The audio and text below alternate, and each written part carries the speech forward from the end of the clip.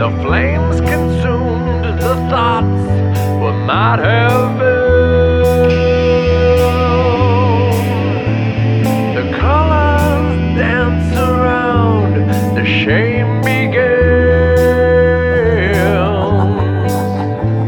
His heart begins to pound alive again.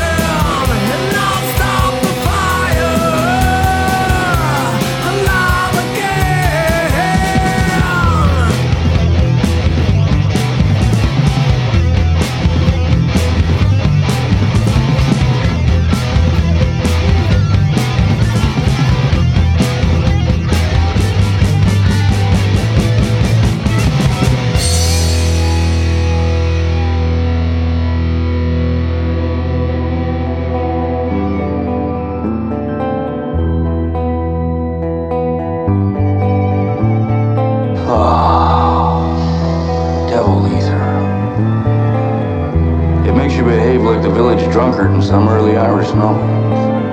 Total loss of all basic motor skills.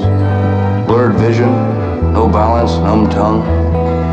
The mind recoils in horror, unable to communicate with the spinal column. Which is interesting because you can actually watch yourself behaving in this terrible way, but you can't control it.